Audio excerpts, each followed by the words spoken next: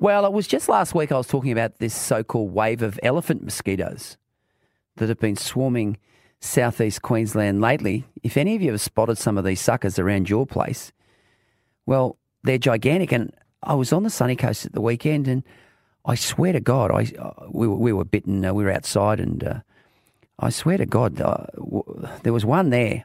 It was as big as a 5-cent coin. Now, today it's been confirmed that because of these things, there's now a significant risk of Queenslanders catching Ross River virus. Chief Health Officer Dr John Gerard and Queensland Health have announced that across 9 different local governments, 31 different mozzie trap locations came back positive for Ross River virus detection. And 3,381 cases of infectious Queenslanders have already been identified. So it's real and it's an issue.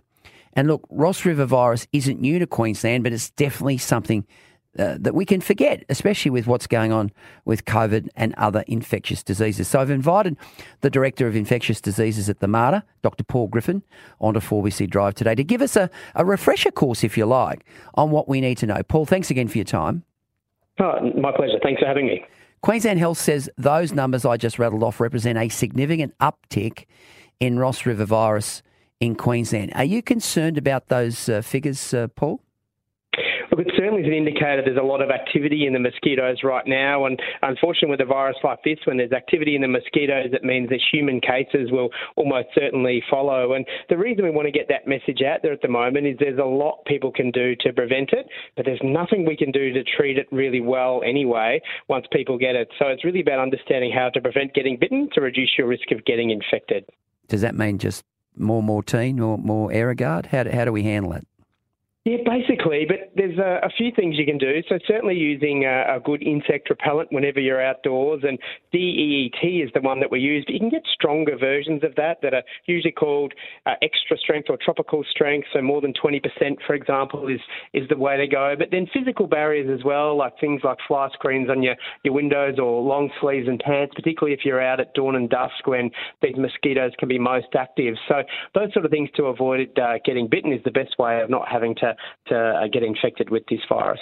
Paul, I lived in Townsville for 3 years, and of course the river up there is called the Ross River, and we're obviously very, very on guard when it came to this particular virus. What is Ross River, the virus? What are the symptoms, and you know, what do people have to do once they actually do have the disease? Yeah, look, it is a virus that has been around in Australia for some time and named after that river. And, you know, we see a variable number of cases each and every year all the way through Queensland. And, you know, this year is looking to be a high one with the activity in the mosquitoes. The sort of things this virus does is it's notorious for causing joint symptoms, so sore and swollen joints, as well as a fatigue sort of syndrome. So a lot of people that get this infection can be, you know, laid up with significant fatigue for weeks or months after getting it. And some of the other things include fever and a rash like most viruses as well. But it's particularly the joint symptoms and the fatigue that are a hallmark of significant Ross River infection. And that's why it certainly is worthwhile heeding this advice and trying to prevent getting infected. Is the virus only linked to a certain type of mosquito, like the one I referred to, the elephant mosquito?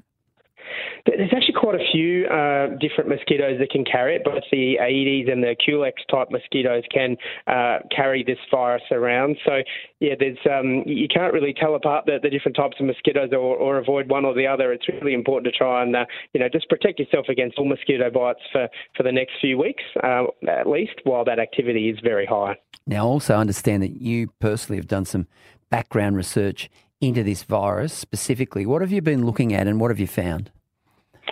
Yeah, so previously there's still no vaccine and nothing really to treat people that were affected with those joint symptoms. So we're involved in some work repurposing an anti-inflammatory type medication that has approval for another indication and using it for the joint symptoms of Ross River, and it actually worked really well. So that medication should hopefully be available for this sort of an indication in the not too distant future, because the patients that we gave this to, their joint symptoms improved more quickly in a very significant way. So that is something that we're looking into and hopefully will be available in a more widespread way, not too far away. Now, I know we don't have malaria in this country, but what's the difference between Ross River virus and malaria? Yeah, very different, basically in every way. So malaria is a parasite and one that can and does cause very severe disease.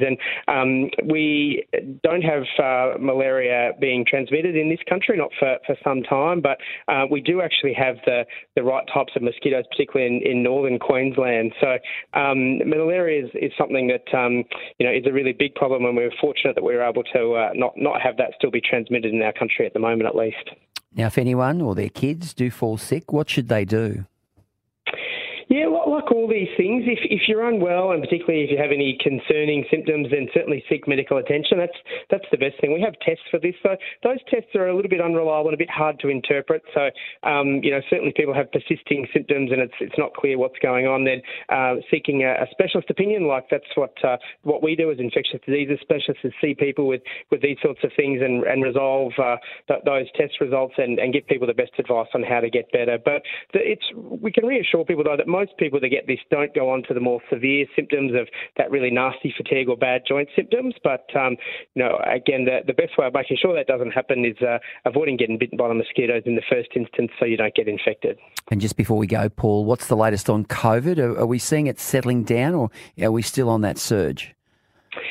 There's some early indicators that maybe we're past the most recent peak, but it's really way too soon to start getting complacent and spreading reassuring messages. There's still over 300 people in Queensland hospitals at the moment. We're still seeing new people getting admitted every day and quite a bit of transmission. So timely reminder about COVID, and of course we do have a great vaccine for that. It's just being terribly underutilised at the moment. So if you're not sure if you're eligible, speak to your GP or pharmacist and get that booster if you are eligible.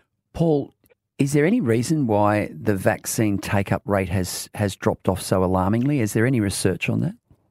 Yeah, there's lots of great people looking into this, and I think it's a complex issue. I think, there's fatigue, and I think there's a lot of misunderstanding for the role of vaccines, people saying it doesn't work because you can still get infected. But, these vaccines certainly do not prevent 100% of infections. Otherwise, we wouldn't have the case numbers that we're seeing. But what they do is greatly modify people's trajectory. So if you're recently vaccinated, particularly with these updated vaccines, you're far less likely to end up in hospital, far less likely to get severe disease, and definitely less likely to succumb to this virus. So, those vaccines still work really well, and that's why we need to address some of that information, make sure people understand they are definitely safe and effective, and, a really important tool in us keeping the lid on COVID so it doesn't continue to cause big problems for us.